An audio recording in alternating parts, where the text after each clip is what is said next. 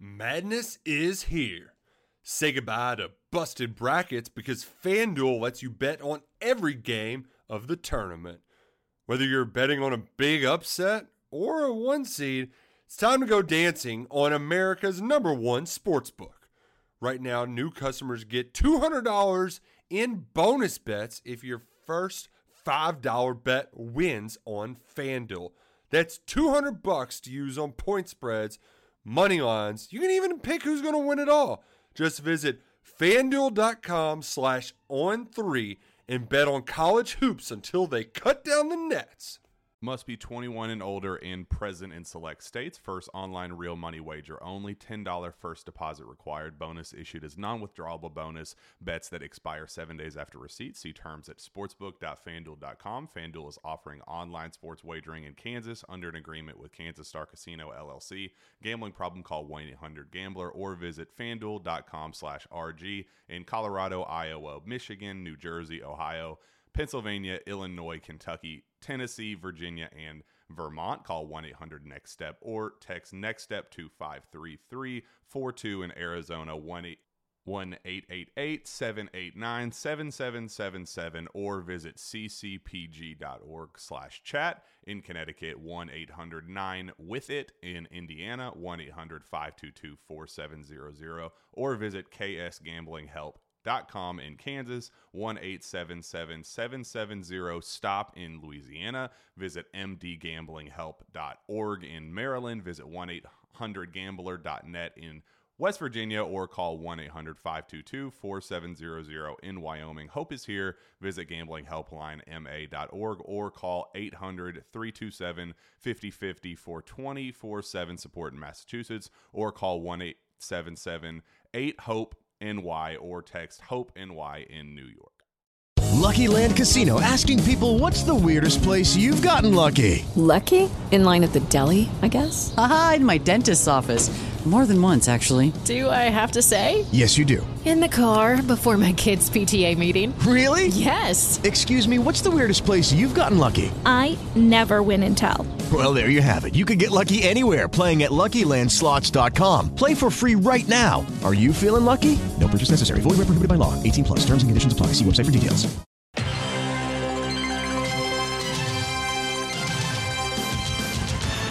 Hot route! Red 7, red 7, red 7! John! What? Red 7! I don't know what red 7 means. Hot route! I don't. What is hot route? Will you just go stand on the other side, please? Billy Bob! This is it! The man who got us here, you ready? You don't think that lame-ass play where I run down field and act like I'm lost is gonna work, do you? Then he pivots, fakes, chucks the big Bob halfway down the field to our hopefully still wide-open tailback. I call it the annexation of Puerto Rico. Booyah! That's what we call a sack lunch! Nom, nom, nom, nom, nom, nom. I need that ball. Get me the ball. You need the ball. Get me the ball. Get you the ball. Are you gonna get me the ball? I'll get you the ball!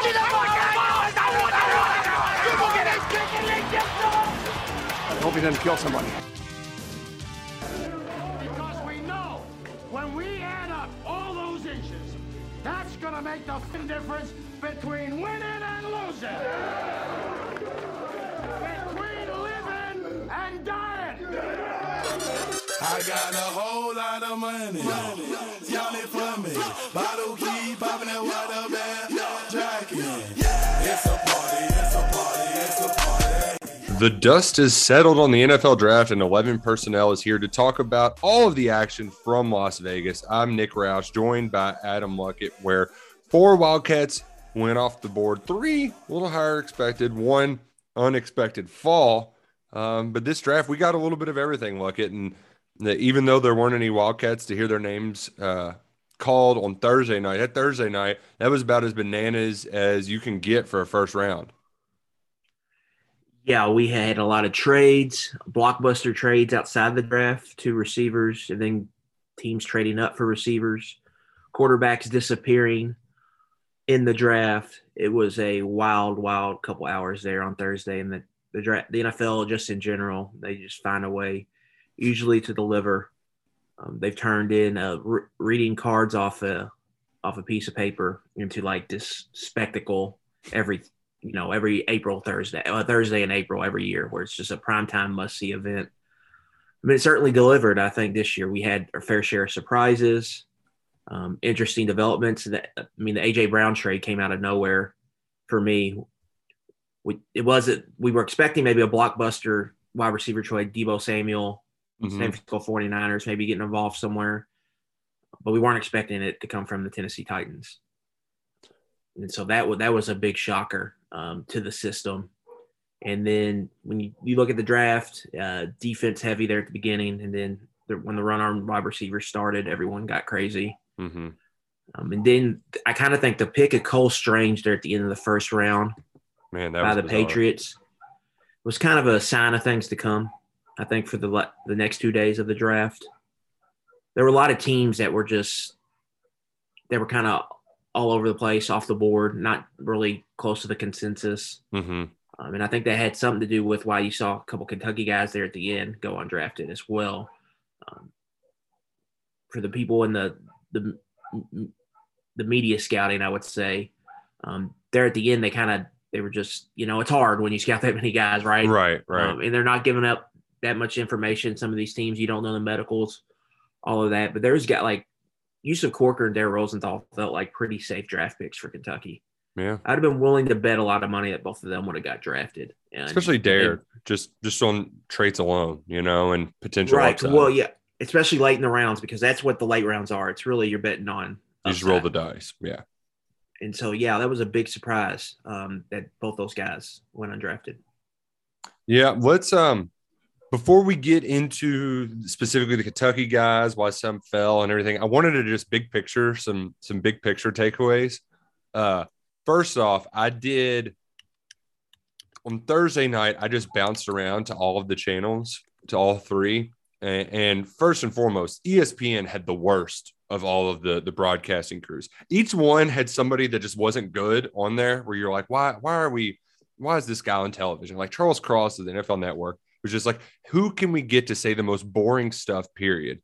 But like ESPN, it was let's pick a guy and let's immediately get into the hot take game. And it was just not like you couldn't even let the pick breathe. ABC got a little bit, they're a little bit on the hokier side, like it with the sob stories and stuff like that. But they at least, and same thing with Daniel Jeremiah would talk about the good of the player before they would kind of, well, this is why he's not as good.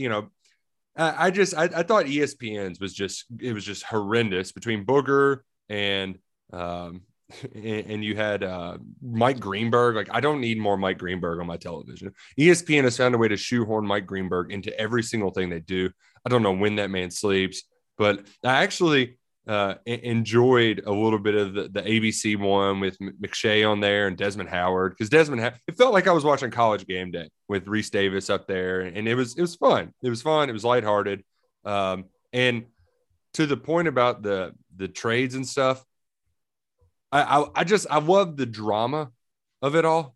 The drama was just electrifying because they would kind of tease you with breaks here and there. It's like, oh, we've got another blockbuster trade. We've got to talk about it. So you flip the channel, you check your phone, and then you kind of gasp. It was an electric event, even though it wasn't always the most pleasing to the eye. Like I don't need Tony Gonzalez and Austin Eckler talking about a Thursday night football game for 2 minutes. Like some of those things that were shoehorned in there, it's like, oh, come on, just that's a damn pick already. You mentioned ESPN. They were like way behind. NFL Network was getting the pick out much faster than they were. I guess they had some type of delay, and then, I mean, on Twitter you were almost a pick or two ahead most of the night if you wanted to be, to get on there and see what's going on. So that's not good. They should get that fixed. Really, the best coverage all weekend was Saturday on ESPN. I thought you had Reese Davis took over to play-by-play it. Still had Louis Riddick and Mel Kiper on there, but then they brought McShay over for all 7 out. That's the dream team right there. Well, that's the crew, because you've got two, draft guys that do this 24/7. Right? You've got Reese Davis, who knows these players very well, and Reese Davis is throwing in little tidbits from yes. because he covers these guys for college. That's what he does full time. And then you have Louis Riddick, who has a scouting and general manager background, a front office background. Right. And so those blend of three guys were really, I thought, the best team of any television coverage. We had 3 feeds, right? Those 3 were the best. I would like to see those 3 together for the full draft. You get the McShay, Kiper back and forth. McShay, yeah, McShay taking little digs at Kiper, and it was honestly better this year because Kiper wasn't there in person, so he couldn't respond like instantly. So McShay would just, kept digging him before he could respond. It was great. So that was great. And those 3 together, I think that's what you want in a draft to me, a draft coverage. You've got a guy who knows these players well. Mm-hmm. You've got a guy who's got NFL experience in a front office, what teams are looking for. And then you've got 2 guys that have covered a bunch of drafts and know a bunch of stuff about all these players. So that's what you really look for in the draft coverage. And them splitting it up, it just that really bothers me. Like McShay and Kiper should be on there together for the whole draft. Yeah, there's no doubt about it. And I don't want to make this just a media critique or anything, but damn it, ESPN, like the Pittsburgh Steelers are one of the top 4 more storied franchises in the NFL. They pick a kid that played for Pitt in the same stadium as him. He's the first quarterback off the board. And instead of gassing him up, it's like, we're going to immediately go to hand size. It's like that. I know they talked about it a lot. You've got to mention it eventually, but can we not just enjoy this dude like crying in his dad's arms for a minute? Like that's a cool story. And what do I think of the pick? I don't know yet. I don't think I think if not for Haskins' unfortunate tragic death, they might have gone with Malik Willis just from we know we can sit him for a year, but now when you've really just got Mitch Trubisky there, you feel like you need the more pro-ready prospect. You've seen him a lot. So it feels like the safest pick. I don't mind it. But like, I wanted to be at least like convince myself for 20 seconds that Kenny Pickett is going to be kicking all kinds of ass when then it's hard though. Like you just look at the long hair and he doesn't have, he's one really good year, and then it's 3 or 4 years of, He just doesn't have the same swagger that Burrow or Lamar Jackson or any. It's just we didn't get our Baker Mayfield trade, and that was, I think, as big of a surprise as anything. They ended up taking Matt Corral. Two things here. The hands discourse, right? When they got on there and they were showing Booger's disjointed thumb going back and forth about why it's important. And then Louis Riddick kind of giving examples of why. I mean, that was just peak. That's peak draft combine. That's what it's all about there. So that was awesome. And then I forgot my second point now. So go continue what you're saying. Baker Mayfield. Yeah, not good. Baker. Oh yeah, here what it was. The draft, really the first round and then into the second round, it taught us a lesson right here. Number one was like wide receiver is now one of the most important positions in football. Like these teams are doing whatever they can to have dudes at wide receiver. They need difference makers on the outside. But it also showed that the NFL thought this class stunk, right? Yes. I mean, and part of it is, I think next year, Nick, they know next year there's some dudes coming at quarterback. Right. They know 2 at clear that they feel pretty good about, and C.J. Stroud and Bryce Young at the top. And then they've got other guys that I think could really develop into something. Obviously, Will Levis being one of those cats. Mm-hmm. And DJ U's in that mix, Hendon Hooker. Like there's a good collection of like 5 or 6 guys where probably half of them are going to end up climbing in that first round. Right. I mean, the ACC's got a few of them, a few good starting quarterbacks. So, yeah, there's a lot there.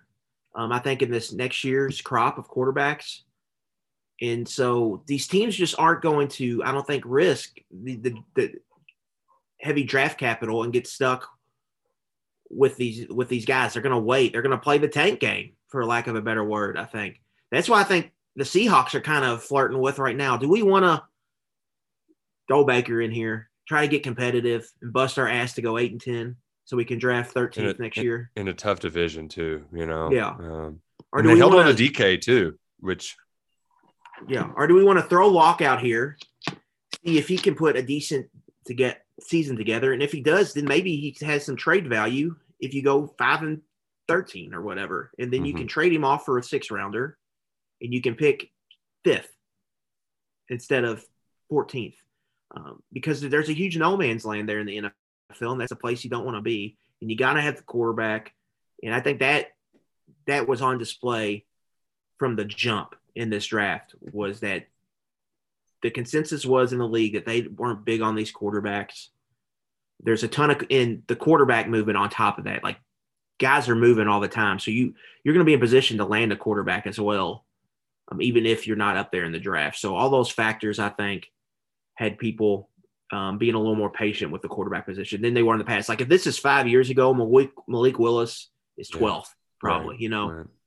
Kenny Pickett is probably in the top 10 because you had to have them. Now that there's more options and they're looking more further down the road, and teams are not afraid maybe to stink for a year. I think you saw that play out by the willingness to be patient with the quarterback position. Let's go ahead and get to the bad news before the good news with the Kentucky football players, because of the 4, at one point we thought Darian Kinnard was going to be the first guy off the board. At the end of the regular season, you saw some people thinking he was in the first round. At the worst, you thought he was top half of the second. Goes to Senior Bowl, doesn't do very well, and we knew that he would slide some, but still, this is consensus All-American. Those don't grow on trees. And like it on Friday night, you start seeing these guys where an offensive tackle is going off the board, and they're like, well, he's probably a guard, though. I know there's a guy from UCLA that I think went to the Packers. And you started seeing a lot of these guys that had similar descriptions to Kinnard going ahead of him. And it really didn't make that much sense at all until he ultimately slid until Saturday, went all the way out of the 4th round before the Chiefs picked him up in the 5th. I know that we're going to be more plugged in. We're more plugged in than most, and that was a shock to us. And I think a lot of it came back to Kinnard saying, he wanted people to show another side of him or show more of his personality. And that ultimately, no, you want to show just enough to get picked, and then you can show them your personality. I think with all that being said, a lot of this is the NFL. We need to remember what we're talking about here. Yeah, and a lot of people were quick to jump on his COVID takes and his Joe Biden shirt and all that. I don't think it's purely politics. I think there was more to it. And from what I heard of, he was not a pleasant person to be around at Pro Day. And I think he had some interviews that left people kind of like, this guy seems a little different. And when they went to Pro Day, they got confirmation in the worst way. Instead of the other day, he proved them correct. And that's why he slid down a lot of teams' board. And it's unfortunate, but it also goes to show you too, how much the NFL now, they don't just, it's not 80% tape, 20% eval. It might be flipped the other way now. Yeah, I think they are valuing that you love football, how you fit within our locker room. Every franchise is different, though, right? I mean, if you're like the Texans, you just need good players. You can't really worry about, if they're going to get along with each other. You need to get good players and then go from there. But if you've got structure at all within your organization and you've got cornerstone pieces, that's a tiebreaker. Right. Are they captains? Do they love football? What they bring to the locker room? All that kind of stuff. For Kinnard, I think it was this right here. I think you go all the way back this time last year, Nick. Evan Neal was probably seen as a top tackle, but it was like Ike Ekwonu and Kinnard were kind of right there together as like first round guys. And then Ekwonu goes, top 10? Whoops. And then Kinnard falls all the way to the 5th round. When you dig into Kinnard's year, okay, they make an offensive transition. He's supposed to play left tackle. Pro style scheme comes in. They move him back to right tackle. They're supposed to run wide zone. They don't really want to run wide zone. So what happened there? Why didn't that fit for him? You go to the Senior Bowl, he doesn't play well. I'm just putting it bluntly at right tackle. Go to the Combine, he tests very poorly for a tackle. Testing when numbers were better as a guard, but they were still like barely average, a little bit below average when you look at some of the athletic testing. You add that in, it's kind of sounding like probably the meetings didn't go very well with teams. And so I think we got in a situation where as you got into scouting him, a lot of the wide zone teams, which is a good chunk of the league. So any team that runs outside zone, heavy amount. So think any guy that was work for McShay, Shanahan, you've got it going on with the Falcons. They're running it. Arthur Smith is kind of running that offense there in Atlanta. Seattle runs it. There's a ton of teams that run it. Like it feels like half the league runs that. Right. So that probably took him off the board just completely because they were afraid that lack of positional athleticism, that's important. His pass pro concern potentially. And he looks like he's kind of struggled running this system last year. So then it gets down to teams that are more gap scheme power running teams. And he just fell on the board. But he ended up in a really good spot, I think. You look at the Chiefs, they traded up to get him. So obviously they saw some value there with him. And the Chiefs starting right guard right now, Nick, is at Tennessee, had a great career, but he all had a fall in the draft. He had a medical issue people were worried about. I think there was maybe some character concerns potentially. I'm not sure about that, but I know there was a medical issue. He falls to the 6th round. He comes in, starts for the Chiefs as a rookie. He was one of the best right guards in football last year.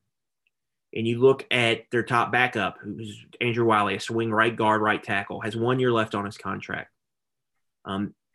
Kennard's coming in to take over for that guy and be their top backup at right guard, right tackle. It's a power scheme for the Chiefs. They don't really run outside zone.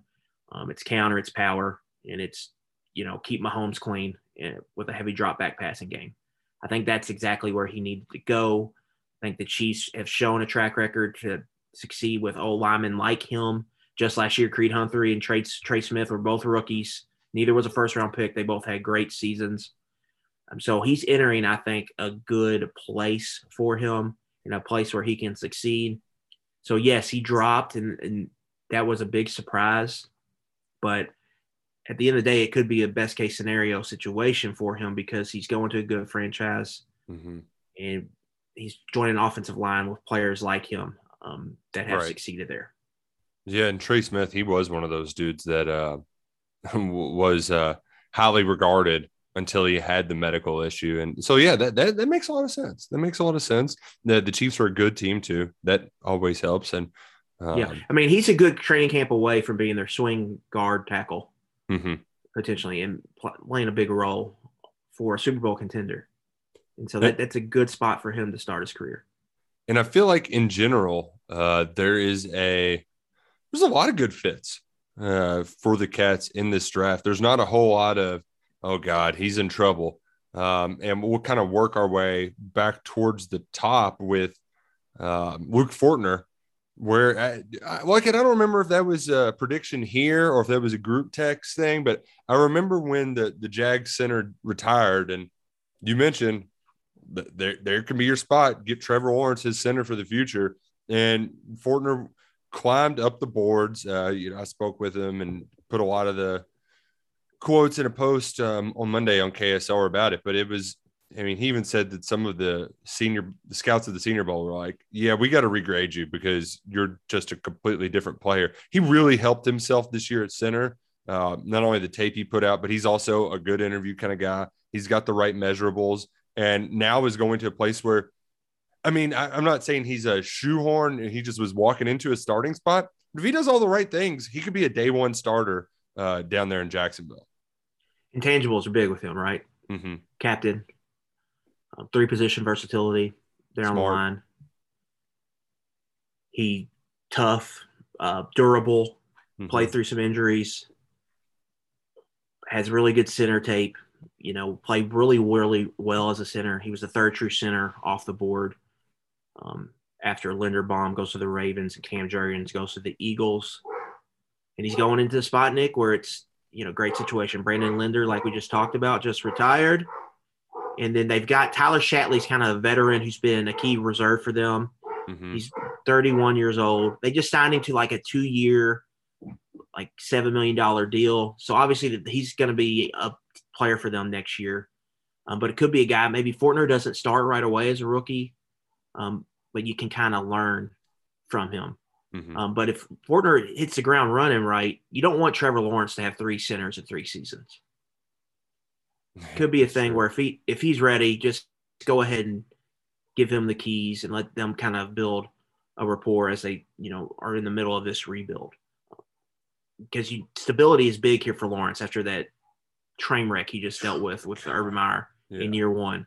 And so if you can stabilize that center position, I think that would be big for him. And so for Luke, I think it's a great opportunity, right? He could be the Jeff Saturday to Trevor Lawrence. Trevor Lawrence, Peyton Manning. He could be Jeff Saturday to Trevor Lawrence. Yeah. And so I think it's just a great spot for him to go in. Doug Peterson has a versatile running game. They do some outside zone. They also do more some power stuff, so they're not married to one way or the other. I think that's good for Luke. He succeeded in all of that at Kentucky. I think it's a very good spot for him. Getting a team up with a quarterback like that early in his career could be big. And he checks a lot of boxes I think that franchise is needing. It can come in and be a cornerstone of that offensive line. And for that Jaguars organization, that Nick, if you look at it, like if you look at that division, AFC South, I know we like the jab at the Jaguars, but like what quarterback are you taking over him in that division? You got Matt Ryan, you got Davis Mills, Matt Ryan is, and you got Ryan Tannehill. Yeah, and the Titans are already preparing for life after Tannehill. He's probably got this year and he's done. In this free agency, Jaguars overspent on a lot of guys. People are going to make fun of that Christian Kirk signing. But you got to spend money if you're the Jags. They have competency right now, at least, where they could be kind of a surprise team, I think, this year if Lawrence takes a big step forward, mainly because they have competency on the roster and they've got a grown-up in the room. Yeah, so a Super Bowl winning coach, and that could be because you can see the Jags just emerging as like that team in the AFC South. I could really see because they got the quarterback. Now I'm big on Lawrence. If you're not as big on him as I am, you won't believe that. But that could be a great situation for Luke Fortner to be in. I would be really excited if I was him going down there and teaming up with a good quarterback. We got a new regime. We're in a winnable division. There's a lot to like there, and there's a wide open spot for you to come in and potentially start right away as a rookie. Yeah, and the Jags, they showed a little bit of fight down the stretch, a little bit of winning in spite of their coach. Beat the Colts at the end, knock them out of playoffs. Exactly. And you can say the same thing about the next team up, the Detroit Lions, where they were the best. They're one of the best bad teams I can ever remember, where it was like fun to watch, right? Yeah, and they had almost no talent except for the receiver's name who escapes my brain. Amon-Ra St. Brown. Yeah, who really came along at the end. But they didn't have a lot, and they were just biting kneecaps, staying in games. They were losing heartbreaking fashion time and time again, but they showed a lot of fight. They went with a safe pick with Aiden Hutchinson, the second overall. And that's my question for you, Josh Paschal. He was not expecting it. He had the formal meeting with the Lions. But, when the team's top picks an edge, you're not necessarily thinking they're going to go with another edge there. I'm curious what your thoughts are, because in his mind, like, that's kind of a good thing. You're going in at the same time. Some might see it as a bad thing, though, where you're almost kind of competing for the same spot. But I think in practice, Paschal could be third defensive end and, maybe get some defensive tackle reps, get some pass rush ops on third down as well at that tackle spot. So I think from a culture kind of like what Dan Campbell wants their defense to do, Josh does that. I just don't know how the opportunity with Hutchinson there does make things, I think, a little bit more difficult for him. Number one, like, I kind of want to ask on what the Lions are doing right now. From a roster building perspective, 2 years in a row, you just get rock stone pieces on both lines of scrimmage. Penei Sewell and Aiden Hutchinson.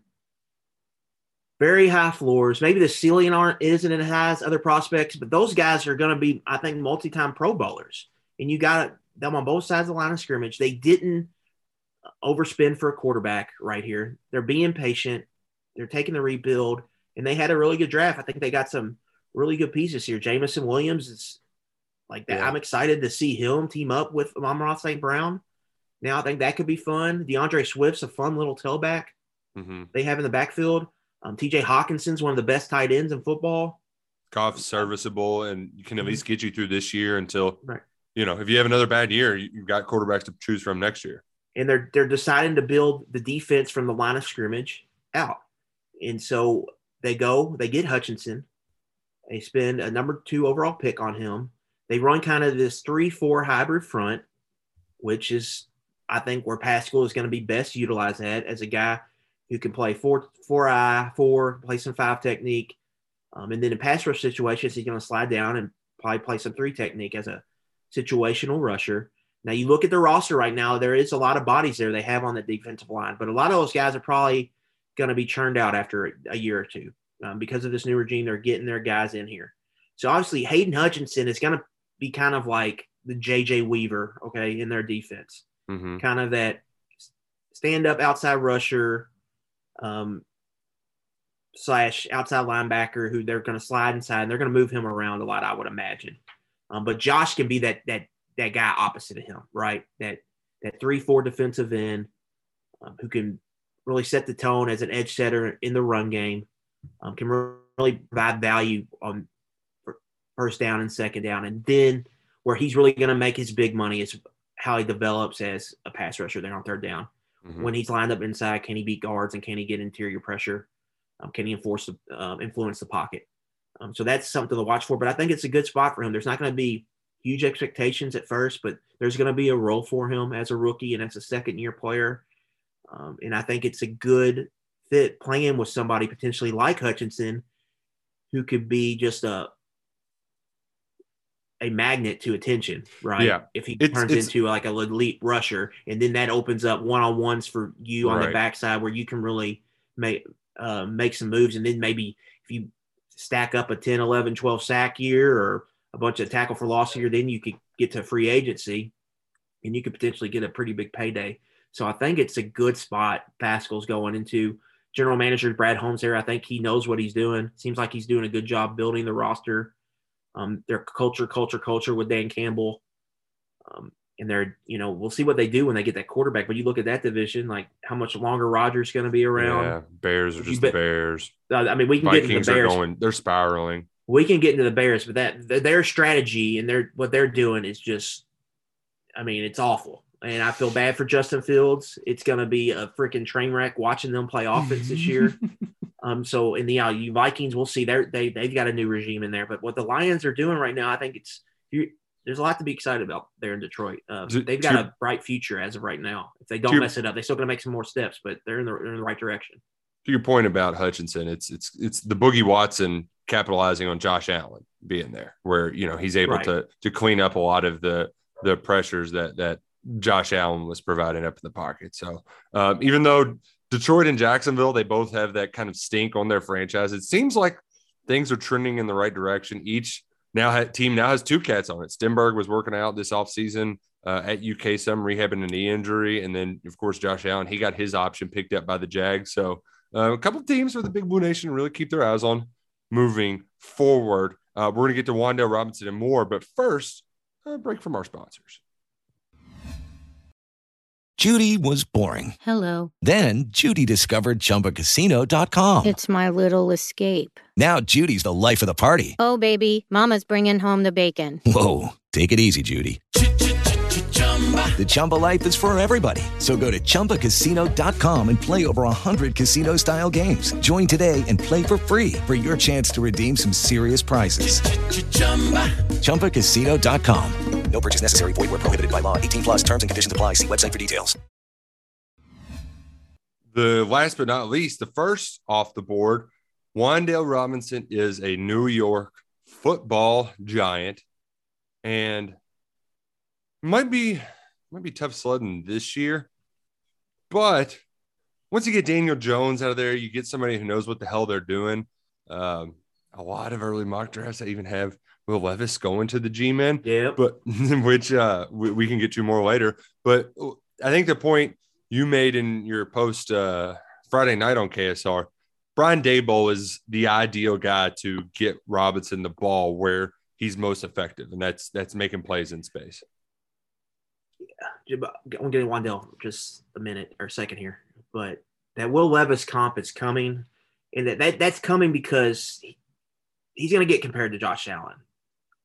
Yeah, all year. Like this is, it's going to happen here over the summer. Like Josh Allen light, Will Levis has got Josh Allen traits. You're going to hear all of that. And Brian Daboll came from the Bills. He's now with the Giants. I found that's going to be four mock drafts with Levis in the top 10 of 2023. Now, that's going to be a very popular mock there. It's a long way away, but a lot of he showed some stuff at his pro day. Teams have been watching more film on Kentucky. Now they have more guys, and they're playing against a bunch of dudes like that Georgia defense. That Will Levis hype, it ain't slowing down anytime soon. So you know what? Now's the time to have fun. It's kind of like what we said when Cats were 6-0. We're talking college football playoff scenarios. Well, let's enjoy it, because right now Kentucky has a guy with the tools to be the second best quarterback in the SEC. Now, of course, you got to turn that hype into production, but he's got more depth at receiver this year. He's a year into the system. Like there's a lot there. There's a lot there for a lot of potential to continue dreaming big about that date in December in Atlanta. Yeah, there's no doubt. And it's going to be an offseason full of that talk, right? There's a chance Kentucky's got to do a lot of special things here. And we can get into that all summer, really. Yeah. But right now, Wan'Dale Robinson with the Giants, it just makes sense. Daboll's one of the better offensive play callers in the NFL. He did a good job in Buffalo showing he could play to his players' strengths. Did a good job of developing Josh Allen. I think he's going to put Daniel Jones in good situations. I think he might see maybe a career year from Daniel Jones. That's a low bar to clear, obviously. But the Giants just turned down his fifth-year option, so it seems like they're probably going to be willing to move on after the season, but we'll see how it shakes out. For Robinson, I think when you look at Daboll's past, they really use slot receiver very efficiently. Cole Beasley was very good in Buffalo under Daboll. It really took off in Buffalo after they got that true outside ball winner, high-level player in Stephon Diggs. That's not available in New York right now. So it's going to have to be a kind of a manufactured passing game. But they're going to use Wan'Dale, I think, in right situations, condensed formations, pre-snap motions, creating free releases for him off the line of scrimmage and using him in concepts where he can win regularly and getting him the ball in space.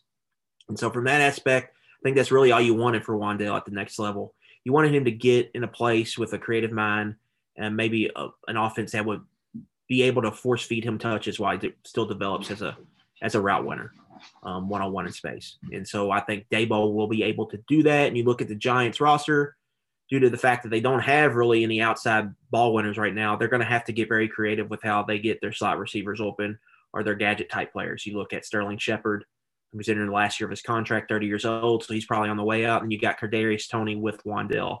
It's two kind of gadget guys you can do a lot of unique stuff with.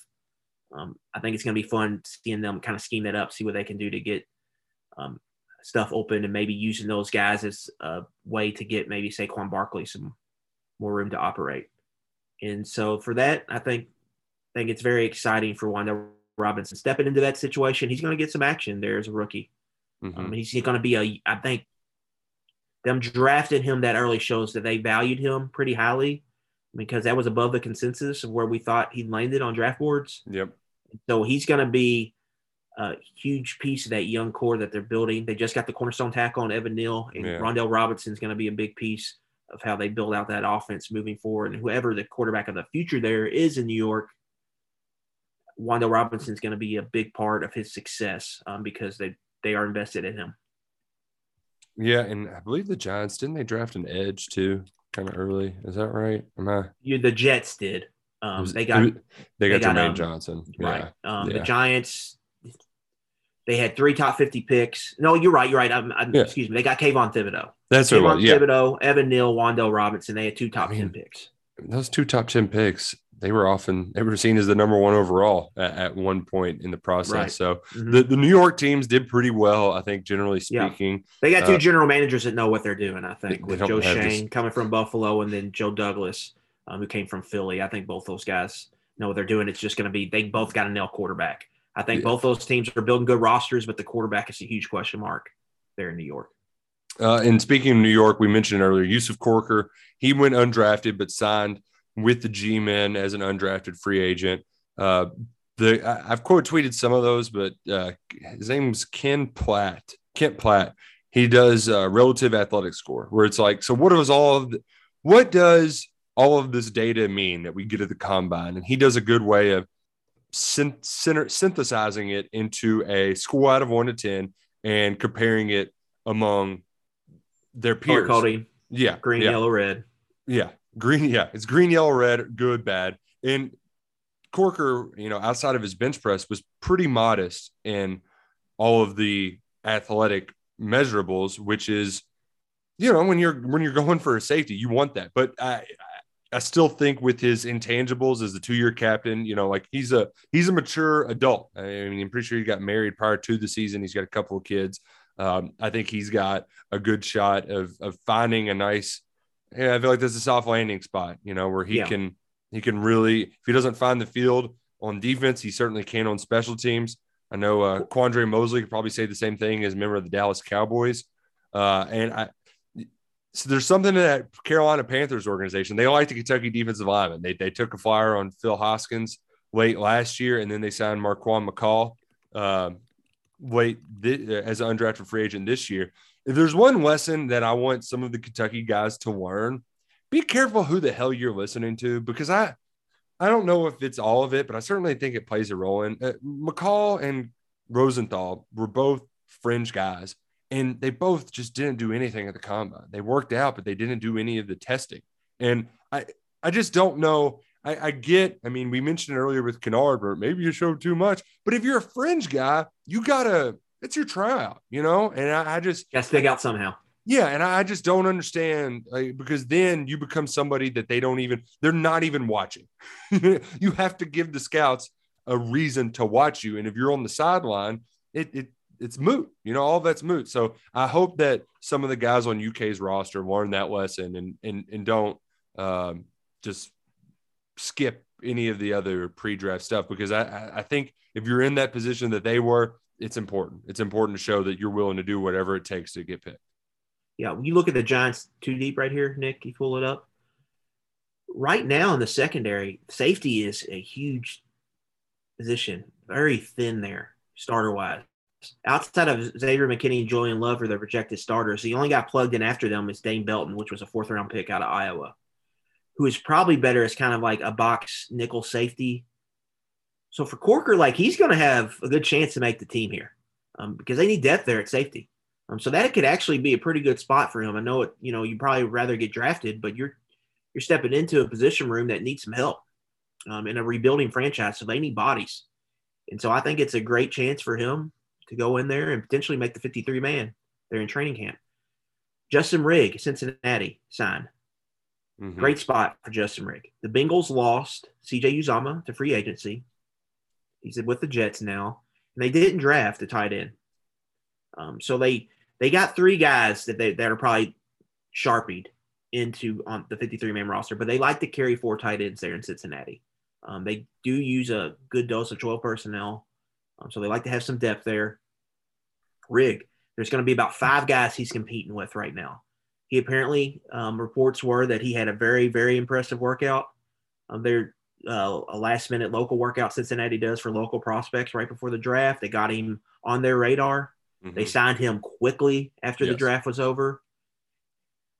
He's going to have a good shot at making the 53-man roster, but he's going to have a great shot at sticking around their practice squad, signing on the practice squad and hanging around there for a couple of years. So for him, I think it's close to home. I think that's a good spot for him. For him, I think it's all going to be what kind of value can he bring you on special teams? Does he have the athleticism to be on the punt team, to be on the punt return team potentially? Right, yeah. So that's going to be the big question, I think, for him. But from a blocking standpoint, I think he could fit right in. So that's those 2 guys right there. I think they're going to have good chances to be on we could be watching Red Zone and see them pop up on the tube. Yeah. Come up November Sunday next year or this coming year. Big picture draft stuff. One story that I was consumed by that made more sense. Actually, I'm still a little baffled by it, but two guys really fell far because of injury concerns. One of them has much more serious injury concerns, and it's Clemson wide receiver Justin Ross, who was a superstar in the making when it broke his neck, broke his back. He had to have surgery. He has some type of spinal cord injury. Yeah. It was like an fusion surgery. Right. So, like, obviously that's going to draw some concerns. He signed as a free agent with the Chiefs, if you're going to be an undrafted free agent at receiver, go to Kansas City, So, like, I feel like that's a nice spot for him. The Nakobe Dean, though, that was the one where, 5 defensive starters or 5 defensive players.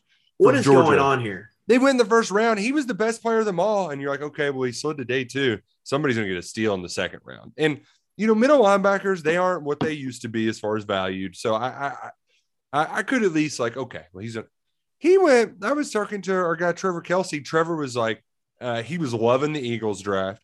And I would too if I was him. He's like, AJ Brown.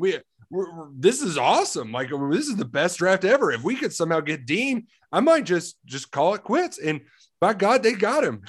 So the weird part, though, is that all of these reporters were rattling off this laundry list of injuries that he wasn't going to need surgery for. And then Dean, after he got picked by Eagles, was like, no, I'm going to be at rookie minicamp. I'm good. I'm healthy. So I don't know what the hell is going on here. Yeah, that was I'm thinking it was a thing where the doctors would have preferred him to have surgery. They didn't want him to play through it. Maybe it's a thing where he doesn't want to go under the knife for it. So he's going to try to play. I don't know because there's a lot there. Bizarre. Size concerns too there, Nick. Shoulder. There's a lot of things. Yeah. There's size concerns with him too. But yeah, there was guys at the position going over him that was just absurd. The Montana State guy that the Falcons picked, you're like, what? What are we doing here? At no point last year was Quay Walker better than Nakobe Dean. Quay Walker goes first round the Packers. Now, Quay Walker's got the measurables that Dean doesn't, right? 6'4", 240 pounds, can really run. And then Dean didn't test. So there was rumors that he wasn't going to test very well. So teams probably docked that against him because he didn't test. So, yeah, it was just a weird development. But, man, I love that Eagles draft. I swear. I love all these. They got 5 players plus A.J. Brown in the draft, and all these dudes can play. Jordan Davis going to come in and be a space eater. Cam Jurgens going to back up Kelsey for 1 year and then be their starting center. Nakobe Dean's probably going to start at linebacker for them as a rookie. Grant Calcaterra can play at tight end. Kyron Johnson is an intriguing off-ball linebacker / guy that can do some edge rush type stuff. So, a big fan of what GM Howie Roseman did there. The Eagles, people forget that team made the playoffs last year. They snuck in. Forget that. But they made the playoffs. Yeah. And now Jalen Hurts has the pieces. Here, you look at A.J. Brown, Devontae Smith, Quez Watkins. They got the receivers. They got a strong running game. They got a good O-line. It's the year for Jalen Hurts. He needs to strike now. If he doesn't, then they're going to be in the QB market, and they're going to be a very attractive place for QB maybe looking to move. So the Eagles, buy stock on them too in the NFC East. You're seeing some franchises here, I think, in the draft that are really coming on and that are getting close. They got the roster. We just need the quarterback. And they're an example of maybe you don't need the quarterback first. Maybe the quarterback's the last piece you add to be a contender. But, a big fan of what the Eagles did. Trevor Kelsey should be excited. We're nearing the end of this podcast. I wanted to ask you if you had any more draft takes before we called it. The Bears are just, a poop fecta of a draft. Just absolutely horrendous. You've got Justin Fields there just being hung out to dry. At least the Jaguars fixed their issues, right? At least they went out and all right, even if we're getting competency so we don't ruin this guy early in his career. Right. Maybe not going to win it on his rookie contract, but maybe if he really takes off, then we can go second. The Bears, man, they go out, make a coaching statement. They hire a defensive head coach, first-time head coach. They go out, and then they don't have a first-round pick, so they got 2 top 50 picks, go cornerback, safety. The third-round pick is Velus Jones, who's old, 6-year senior, primarily going to be a punt returner. He's not going to be a guy that can really help. They totally passed on George Pickens, who could have been exactly what they needed, a big outside X receiver. Steelers got him. I like that pick. Yeah. Wait to the 5th round, get a FCS tackle. Wait to the 6th round, get a Mountain West tackle, and then just load up on defense in between the draft. But really, you got 2 top 50 picks where you can really do something, help your guy out. You go defense first for your defensive head coach there in Chicago. On brand. Bears think you need to win with defense, running game. You look at the roster, everybody ragged on the Bengals last year for giving up sacks. The Bears gave up more sacks than the Bengals. And they didn't do anything to address that offensive line here in the offseason, really. They lost one of their better players to free agency. So it's got Justin Fields. I feel for him because that was a guy, upside was high, but everybody knew he had to be in the right system, and you had to really do a great job of building around him. You kind of had to do what the Chargers were doing with Justin Herbert. Give him all the pieces, and then when you have pieces, it's going to open up all of his talent. For now, he's just – he's up what's creek without a paddle. And the Bears, I think it's going to get ugly for him this year, and it's going to be like seeing the takes on that. It's going to be kind of unfair to him because – supporting cast stinks around there. So I hated what the Bears did. Patriots had a weird draft. I don't think they really addressed their needs. Cardinals, that was a weird trade for Hollywood Brown. No, get another short guy. Like that was a let's just try to keep Kyler Murray happy. So we're gonna get his old teammate. That was weird. They have Zach Ertz already. They have a good tight end. They get Trey McBride for Cliff's spread offense. Like they're not gonna run much 2 tight end sets. So they have 1 pick outside the top. Well, they didn't have any picks inside the top 50. They have 1 at 55, and they spend it on a tight end, a guy who's not even going to start for them. So I thought that was weird. Yeah, that was bizarre. Doesn't make a whole lot of sense. But you had your, I don't want to say one shining moment, but NFL draft, it's right in your wheelhouse. This week, it's my wheelhouse. We got the horses running beneath the Twin Spires this week. I'm fired up. We're about to have the Oaks and Derby draw. I haven't actually got to see the horses in person doing radio shows there Tuesday through Thursday. If y'all want to check them out, Kentucky Roll Call, 7 to 9 a.m., Big X Sports Radio. So I haven't got an Oaks horse yet. That's going to be a really deep field. The horse Nest that won the Ash on What Good, but there's a ton. Echo Zulu is a badass. That race is going to be a really good race. Might be able to get a horse at a nice price at like 5 to 1 to come in. But the Derby, I try to get talked into these closers every year because watching a horse like Mind That Bird come from the back is just thrilling. But that hasn't happened in 10 years. Since they started this Derby point system, it's all about front runners or horses that are right off the pace that you got to be first or second going around the final turn. That's the way it's been since 2013 when Orb closed. That was the last closer. Zandon and Mo Donegal are the 2 big closers. I have a feeling I'm going to make myself put Chad Brown Zandon in my try box because I'll just feel like an idiot if I don't. But really, I just think it's going to – I think the chalk's going to hold. Epicenter has won back-to-back races. He's a front runner. Asmussen's never won the Derby. This feels like the right one, and if I can get him at 5 to 1, I might put a lot of money on him right before the race goes off, but it'll probably be more like 3.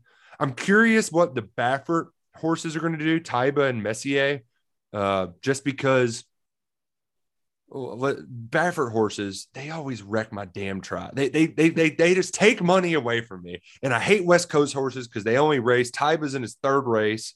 And I mean, he's only in his 3rd race. He just beat 6 horses and you're going to run a 20 horse field. But I get so scared. I feel like I've got to bet him too. I don't know what I'm going to do with those. And ultimately, as far as long shot plays go, Cyberknife won me some money in the Arkansas Derby. He's a little erratic. If they can straighten him out, I actually do think that that Brad Cox horse, either that one or Zozos, one of those 2, I'm pretty confident is going to be on the board. But I got to see him to confirm it. I don't know. I'll probably end up tweeting out my picks the day of. But I thought I'd share a little bit of horse racing insight for our listeners. And I hate being boring, but it feels like Epicenter is going to be the one. Nick, are these beer prices, are these drink prices, are they always that high? Dude, opening night sucks. So I'm a track regular. The Saturday night race to open up Derby weekend, like was this past weekend. Yeah, right. It's a great idea, but they charge you an arm and a leg to get in. It's like $25 to get in, which is $29 on Derby. Like, I mean, that at least you're getting a concert and stuff out of it. But yeah, $12 beers. It's outrageous. And I was always a flask guy, and I mean, I'm still going to bring one in. Last year when it was a lighter crowd, I probably bought 8 beers, and it was But you know what? I didn't have line, so I was like, you know what? I'll pay $12 if I don't have to wait in line for a cold beer. Yeah. But man, it is killer. You gotta win some money to be able to afford to drink. That's like New York City prices. I know, it's crazy, absolutely nuts. I think it's like trying to think of the last I think it was like $8-9 for a beer at the last big thing I went to. Mm-hmm. That sounds about right. Which I really do think if you keep it in single digits, it's so much more palatable. It's and there's not a $9 and $3 isn't a huge difference. But if I can hand somebody a 20 and just be done with it, have my 2 beers, you tip them a couple bucks, you feel better about it. So that part does stink, but it's not. I saw that and I was just like, has it always been that expensive? I know it's like expensive to go to Derby. What's it cost to get in the infield nowadays? So it's $29 for Derby. And see, I mooch and use my media pass, but my wife will get the Oaks. My wife does the Oaks Derby. She will get the package deal like a week before the prices go up, and it's like $100 for both. So like, that's not too terribly bad. I think the move though, Luckett, if you want to just have the most fun possible as you can during Derby week at the track, paying it's like $85 or $90 all you can eat and drink on the front side on Derby. Like that's I did it last year, and the only fun I didn't have is I felt like I needed to eat my way to make my money's worth. So I just like I got gorge yourself. Oh, I got gored. I drank about 10 beers and I had 17 chicken fingers, like it just kind of wrecked it. But I do think that's a fun time. It's a good day. I'm looking forward to you making the news again. Oh yeah, that's come on. I hope the weather. I mean, it's not super. It's not going to be hot, but it's not going to be terrible at least. Now. Probably a little bit of rain. You're going to be able to enjoy being outside. Yeah. Right. So it should have a little bit of everything. I'm pumped. I'm happy we're doing this podcast on Monday because, man, it's going to be like pulling teeth doing any work to get to Thursday. But by God, we're going to have some fun out there, and hopefully everybody wins some money this weekend. It's a wonderful time in the bluegrass. You can feel that buzz in the city of Louisville. Like it, everybody's excited for the Derby. Yeah. There's a pep in the step right now, I would say, here in the Derby City. Man, it's great. Well, folks, this has been an enjoyable episode of 11 Personnel. We're going to be back next week and maybe get a little bit more into the SEC, dive into some of the overarching themes from spring balls around the gamut. But until then, happy Derby, everybody. Go Cats, go Kroger.